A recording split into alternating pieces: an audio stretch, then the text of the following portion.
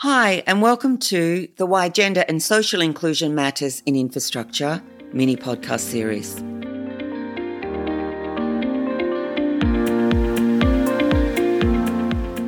My name is Ruth Lancaster, and joining me is my business partner and good friend, Dr. Anu Moncur.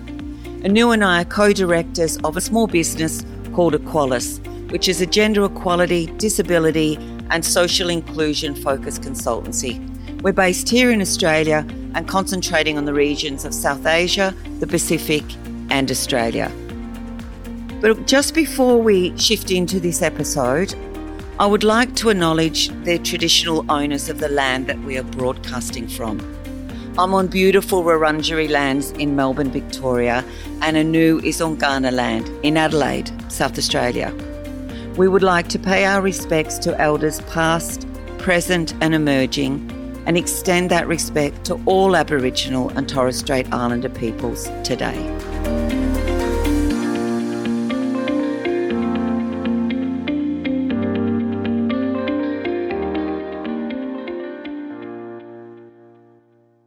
Hello and welcome everyone to SARIC's mini podcast series, Gender and Social Inclusion Matters in Infrastructure, where we aim to spark conversations and inspire ideas on building infrastructure, transport, and energy sectors that are more inclusive. In other words, how can we ensure that our infrastructure investments result in well-designed and managed projects that facilitate gender equality and social inclusion that benefits everyone? This podcast is commissioned under the South Asia Regional Infrastructure Connectivity Program, also known as SARIC, supported by the Department of Foreign Affairs and Trade. Ruth, who are we talking to today? Anu, hi. It's great to be back for our second episode of the SARIC podcast series. Today we're focusing on disability inclusive infrastructure and what does that involve and why is it important. Our guests are Dr. Shivani Gupta and Tammy McGowan. Shivani is Senior Inclusive Designer Manager at the Global Disability Innovation Hub. And our second guest, who is Tammy McGowan, is an experienced disability consultant with Maven. Welcome, Shivani, and welcome, Tammy. We really appreciate your time. Shivani, let's start with you, if we can. Could you tell us a little bit more about yourself and also about your work with the Global Disability Innovation Hub? Thanks, Ruth. It's really great for me to be here. I'm a person who's really passionate about inclusive environments and consider them as one of the prerequisites for inclusion of persons with disabilities. My interest actually initially was prompted by my own lived experience. As a person with disability, I've been a wheelchair user for over 30 years. And now, of course, my interest has changed into a profession. And I went on to do a master's in inclusive environments and then a PhD on the lives of persons living in rural India. Presently, I'm very happy to be working with the GDI Hub. The GDI Hub, or the Global Disability Innovation Hub, is a research and practice center driving disability innovation for a fairer world. And our vision is of a world without barriers to participate and offer equitable opportunities for all. I am a part of the inclusive design team. We have just completed a 4-year research in 6 cities around the world on inclusive design under the 80-20-30 program funded by the Foreign Commonwealth Department Office of the United Kingdom. This piece of research has great significance because by 2050, it is projected that 60% of the world population would be living in cities, and this research fills the current gap in knowledge around building inclusive cities, especially in low and middle income settings. So look out for a global action report that we hope to publish by the end of the year. That research sounds really interesting, Shivani. It would be of great interest, I know, to all the listeners. Tammy, over to you. We'd love to hear a bit more about you and also about your work with Maven. Hi, Ruth, and thank you, all of you, for inviting me to join you in this conversation today. I am particularly excited to be in the presence of Dr. Shivani today. I am a late diagnosed woman with multiple disabilities. I am autistic, ADHD and dyslexic. I have low vision and auditory processing disorder. I also have chronic illness and pain conditions. I have worked in the community services sector for 15 years, specifically in the disability sector for the last 8 years. I've been a disability advocate since my first diagnosis 10 years ago and work as a consultant and volunteer for disability advocacy organisations. For example, the Autistic Realm Australia, also known as TARA on the internet. I've been working with Palladium on the Maven team for almost 2 years. The Maven team is a group of people with disabilities who work together and individually to promote access and inclusion. What we do is offer tailored training, document revision, public speaking, policy and procedure writing, mentoring. We create work access plans for individuals, and we create easy read translations of formal documents. I enjoy my work because I'm contributing my skills and experience as an advocate to help improve other people's lives. Yeah, I can see, Tammy, that would be the value you would add into this sector with the understanding you would have, I think would be amazing. So it's wonderful to have you on this podcast. Tammy, if I can bounce back to you, we hear a lot about universal design. And very simply, can you explain to us what does universal design mean and why do they matter, or why does it matter for infrastructure development? Universal design is basically about creating spaces that everyone can use. A well-known example of universal design is having ramps leading up to buildings instead of only stairs. Ramps help everyone, not just people using wheelchairs. Other examples of universal design include speaking elevators and changing fluorescent lighting to dimmable lighting. These changes help everyone. I'm a little bit amazed myself to see that it's taken so long and that how many of us had not even considered all these things before, but slowly and hopefully surely we're starting to see these changes appear. Shivani, what do you see as some of the economic and social benefits of inclusive design? The need for universal and inclusive design spaces, technologies, products, or policies is really important. And many people are recognizing its phenomenal impact on the community and economic benefits that it has. And I say economic because if environments are universally designed, they benefit all and therefore no extra investments are required.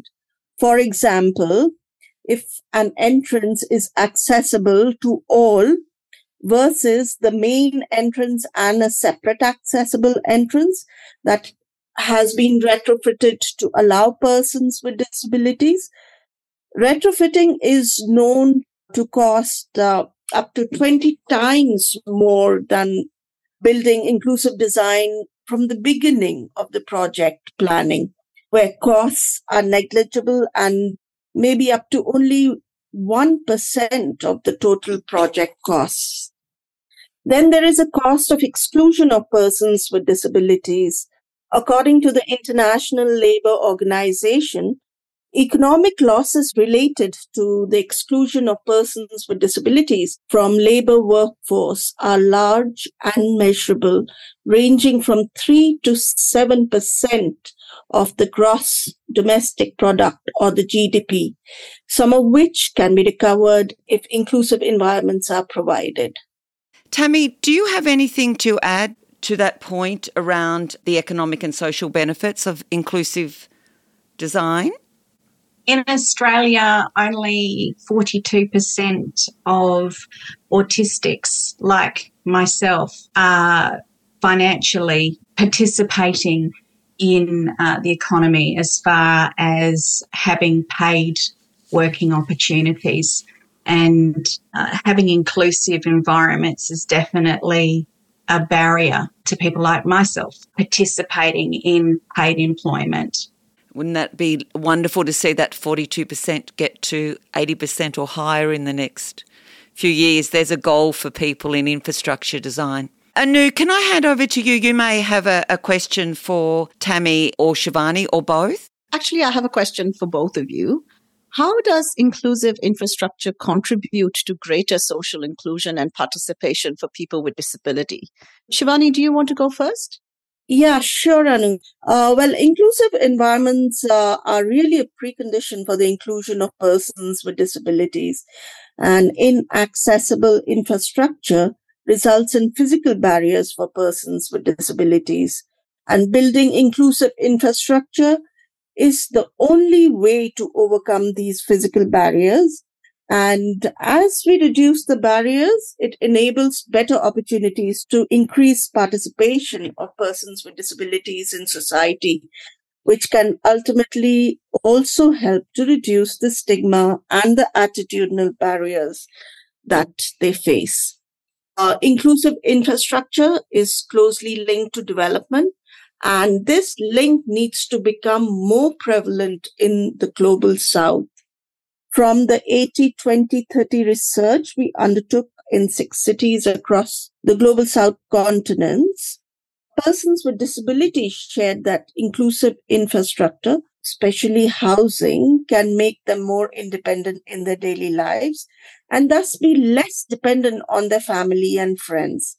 Inclusive infrastructure enables them to access essential services and public transport, essential to support education and employment opportunities.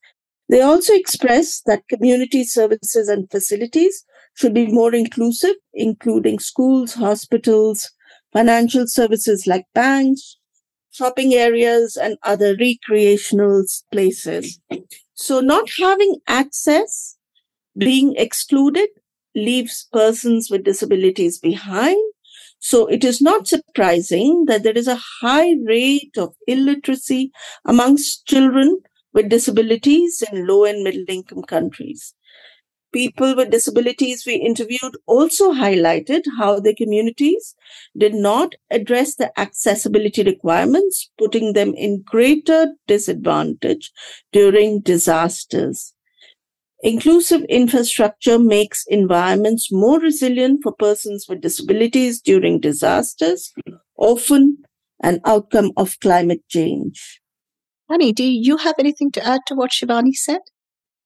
People with disabilities experience barriers to social inclusion every day. The world wasn't designed to accommodate us. We have to consider every part of our day when we plan to leave our homes. We have to think about whether transport will accommodate us, whether we can get into and out of buildings safely, whether we can access a bathroom, and if we'll be overstimulated by the environment we're in.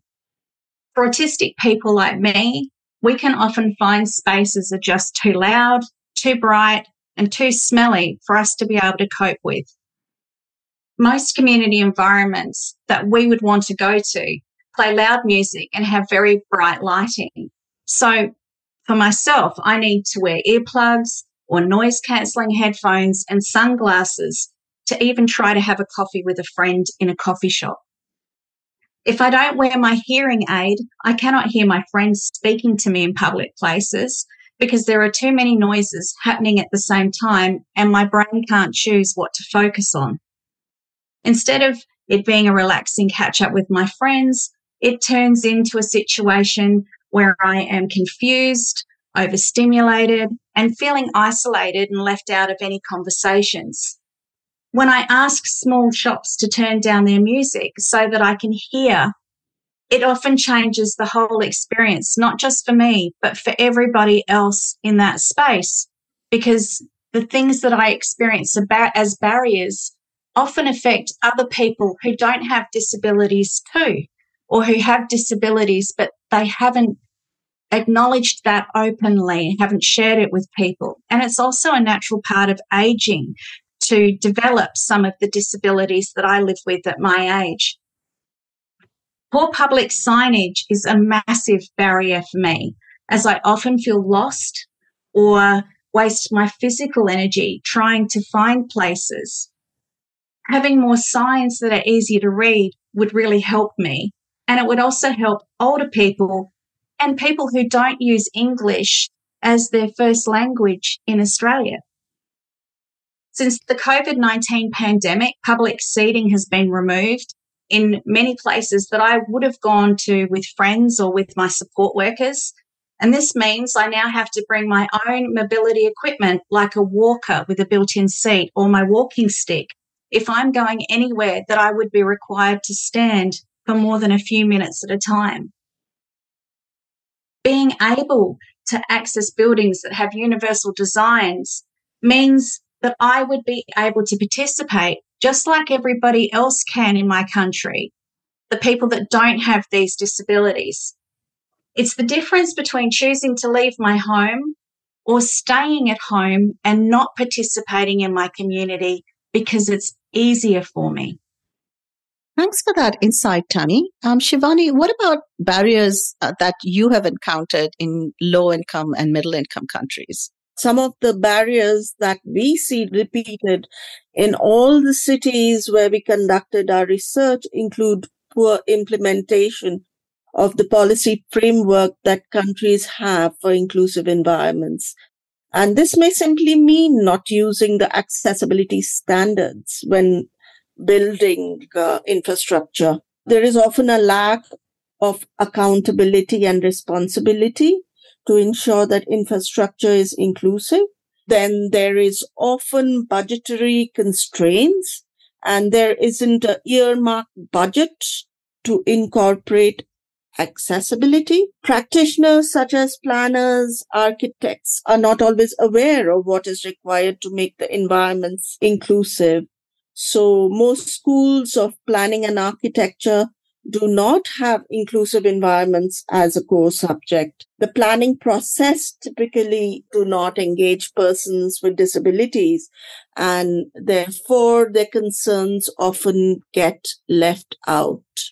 Some recommendations from my perspective would be to strengthen the implementation mechanism with vigilant monitoring of new construction. Country governments should develop implementation plans in consultation with persons with disabilities and other stakeholders for retrofitting accessibility of existing infrastructure. These plans must be at the local level and be linked to all other development plans in the area. There must be timeframes, monitoring milestones, and budgetary allocations. A lot of this implementation can be achieved by ensuring procurement or contracting process of any infrastructure requires that the outcome complies with accessibility standards for infrastructure that the country has. There needs to be awareness raising of all stakeholders of the community at large about the benefits, importance, and ways of creating inclusive environments. Making a compulsory basic course on building inclusive infrastructure for students of architecture and planning will also be a key recommendation. Thanks, Shivani, for some of those really practical recommendations. Ruth, I think we have time for one more question. Shivani and Tammy, a question for you both. Given your expertise in this area and also your lived experience, can I ask, what advice would you give to those involved in planning and building infrastructure on how they can be more disability inclusive? Tammy, can I start perhaps with you first? Certainly. Firstly, I'd just like to agree completely with what Shivani mentioned.